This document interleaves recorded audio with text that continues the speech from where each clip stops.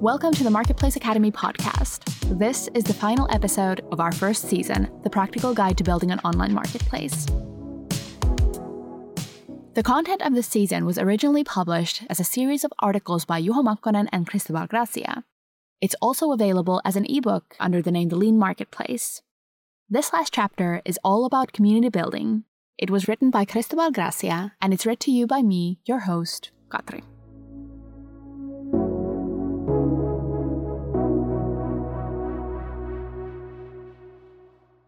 How to turn your marketplace into a community. As we have learned in the earlier chapters of the Practical Guide for Building a Marketplace, the purpose of any marketplace is to facilitate transactions between users. To do that, you need to have users who are engaged and committed to your platform. A popular way to achieve this is to turn your marketplace into something more than a marketplace, a community. This strategy has been used by the most popular marketplaces such as Airbnb and Etsy. Paul Camper, a Germany-based marketplace for renting camper vans, used community building tactics to grow their supply almost five-fold. You will now learn to do the same. Why you should build a community. Before we dive deeper into strategies for building communities, we need to ask why. What are the tangible benefits that an engaged community of users can provide a marketplace business? Let's start by defining what we mean by the word community in the context of a marketplace. Wikipedia defines a community as a group of people who share something in common, such as norms, values, or identity. Essentially, building a community around your marketplace means making your users feel that the marketplace is a part of their identity. An Airbnb user is a person who allows strangers into their home and stays in strangers' homes when traveling. An Etsy seller is a person who makes a living as a maker and quite likely buys what she needs from other makers. For Paul Camper's providers, camper travel is a lifestyle. In all three examples, the marketplace value proposition taps into behavior that is essential for the user's identity.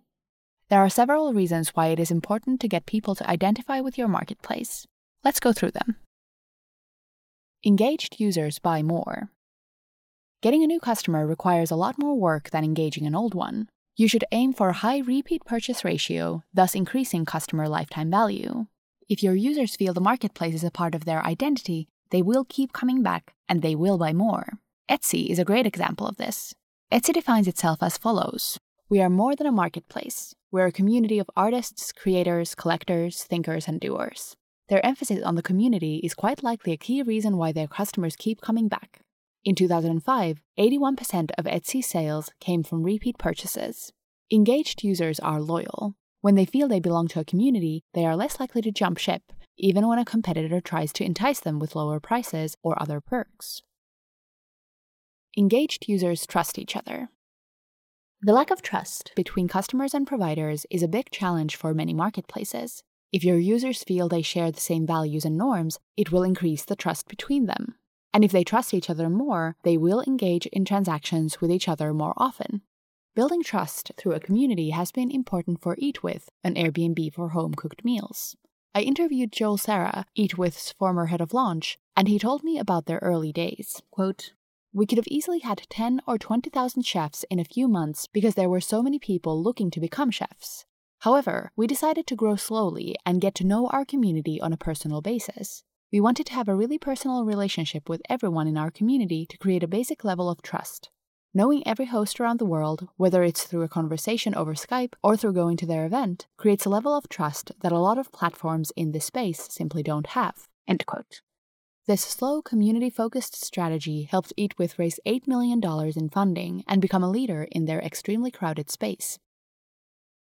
Engaged users help you grow. Community building can be an important source of growth for a marketplace. You want to reach a virtuous cycle where high-quality providers bring in more customers and vice versa. As collaborative economy specialist Rachel Botsman has put it, quote, "How does it make you feel is a question I commonly ask when I meet hosts on Airbnb, drivers on Lyft, or task runners on TaskRabbit to try to understand the role this rising breed of companies in the collaborative economy plays in people's lives. What I have noticed is that I often don't get a simple answer, but they tell me a story, their story, of why they are doing what they are doing. And embedded in these tales is a cult-like sentiment that could rival Apple devotees, Harley-Davidson fanatics, or Star Trek groupies." End quote. These 3 successful companies have spent very little on traditional advertising and have relatively small marketing teams compared to established brands. Instead, they spent lots of resources on community building. As a result, they have turned their most engaged users into ambassadors who constantly spread the positive word about their brand. The same dynamic has significantly boosted Paul Kemper's growth and also helped them tackle their initial chicken or egg problem. Engaged users help you improve your platform. Building a marketplace business is a continuous learning process. Feedback from your users plays a crucial part in understanding their biggest needs. If your users are more engaged, they care more about your product, which also means they will give more feedback. When something is not working, they will complain about it right away, very vocally. This is great. When people give you angry feedback, it's a sign that they care. This feedback is by far the best way to help prioritize what to work on next. If you are not getting any feedback, it likely means you are not solving a problem for your users and they are not engaged. It is an indicator that something needs to be changed drastically. How to build a community. As you can see, building a community has plenty of benefits. So how do you actually go about doing it? Since marketplaces are two-sided beasts, you first want to understand which side to focus on. In some cases, it might make sense to involve all your users in the same community, especially if they act as both a customer and a provider. This is the approach ride-sharing marketplace BlaBlaCar took. They highlight stories of both drivers and passengers on the same page. The current trend, however, seems to focus on a marketplace's most valuable user group, the providers. For instance, Airbnb's community center is clearly targeted at hosts, even though some of their meetups are open to guests as well. Paul Kemper, Etsy, Uber, and Thumbtack use a similar strategy, focusing their community efforts on sellers, drivers, and pros, respectively. There are several different approaches to building a community. What works best for you depends on the stage and type of your marketplace. We will now review the most common strategies. Define your mission. The first step in building a community is to think about what you stand for. What is the purpose of your marketplace business? What change do you want to see in the world? If you want your users to identify with your marketplace, they need to identify with this mission. My recommendation is to think about your mission from the very beginning, way before you launch your platform or even start talking to your users. Clarifying your mission, both internally and externally, will help you identify the people who relate to that mission. Airbnb has put a lot of effort into understanding their essence. As Airbnb founder and CEO Brian Chesky puts it, quote, "For so long, people thought Airbnb was about renting houses, but really, we're about home." You see, a house is just a space, but a home is where you belong. And what makes this global community so special is that for the very first time, you can belong anywhere. That is the idea at the core of our company, belonging. End quote. This is an idea that resonates with many travelers. Your home is where you lay your hat. Etsy, meanwhile, stands for handmade items. In 2007, Etsy, along with partners, released a Buy Handmade manifesto and urged people to pledge to buy more handmade since it is better for the people and the planet. Naturally, this is a message that resonates with crafters. Remember, when you stand for something, it usually means you also stand against something else. Airbnb stands against impersonal hotel experiences. Etsy has traditionally stood against mass production. Do not try to have a mission that resonates with everyone. The result will be a bland statement that nobody really identifies with. Instead, be bold and be prepared to make some enemies along the way. Once you have clarified your mission, you need to stay true to it or you will be alienating your community. Etsy recently embraced mass production to reap more profits. The move caused many original sellers to abandon the site and damaged Etsy's reputation. Tap into existing communities. Instead of building a community from scratch, see if a community already exists around your cause. As Facebook founder Mark Zuckerberg said when he was asked about how to build an online community, quote, "Communities already exist. Instead, think about how you can help that community do what it wants to do." End quote. Etsy was born out of a need of an existing community. As one of the co-founders, Chris McGuire, explains, the founders were running a freelance web design shop before Etsy. One of their projects was a redesign of an online forum for crafters, Get Crafty. The founders became active members of the forum and soon realized many of the forum members wanted a place to sell their creations online. They went on to build such a solution. While building it, they discovered an even bigger forum, Craftster.org. They contacted the founder and suddenly had a huge audience. Learn to know your early members. While you want to think about your mission before you have any users, it's good to keep in mind that ultimately it is the users, not you, who define your community. Thus, it is important to get to know them early on, to understand their needs and learn how to talk to them. Brian Chesky was homeless for months, living with one Airbnb host to another. He wanted to know everything about the service and its users. He received important feedback and also built relationships with their early adopters. The Eat With team hosted dinners themselves or participated as attendees in other dinners. They did this to get to meet the customers in real life, better understand the Eat With experience, and keep learning about their service. Allow people to interact with each other. Once you have found the people that identify with your mission, you need to help them communicate with each other. You should offer them some kind of communication platform that lets people interact freely without the need to engage in a transaction. This helps them realize that instead of being alone, they are surrounded by like-minded individuals who identify with the same mission. Most popular marketplaces like Airbnb, eBay, Etsy, and Uber offer community forums where their users can interact with each other. Starting with a more lightweight approach can be enough, perhaps a Facebook group, or even just hashtag on Twitter or Instagram. Facilitate conversations. During your forum's early days, you will face the same problem as with your marketplace. It is empty and needs a critical mass of users to function properly. Just like you need to seed your marketplace, you also need to seed your online community. One way to seed content is to start discussion threads yourself. A great way to get people to talk is by asking them questions. People love to talk about themselves. Create an introduction thread where every new provider can tell a bit about themselves and why they joined. This not only helps seed the community, but also helps people trust each other as they hear each other's stories and realize there's another human being behind that avatar. Seeding also helps set the tone of the community. Others will follow the example of the early adopters. When popular online community site Reddit got started, its founders went rather far with this strategy.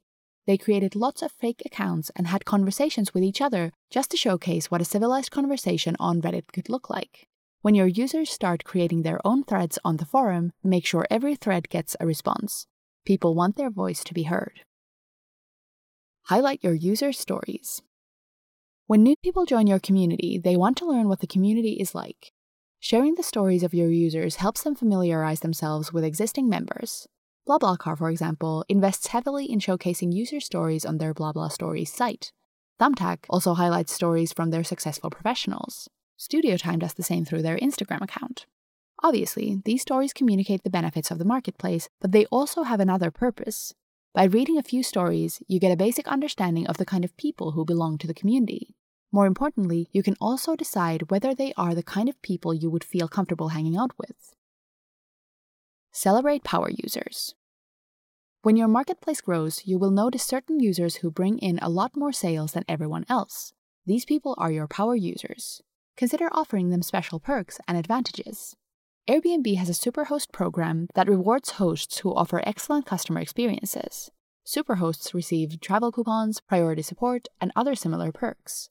eBay has a power seller program that rewards qualified sellers for reaching specific goals around sales volume, feedback, policy compliance, and account standing.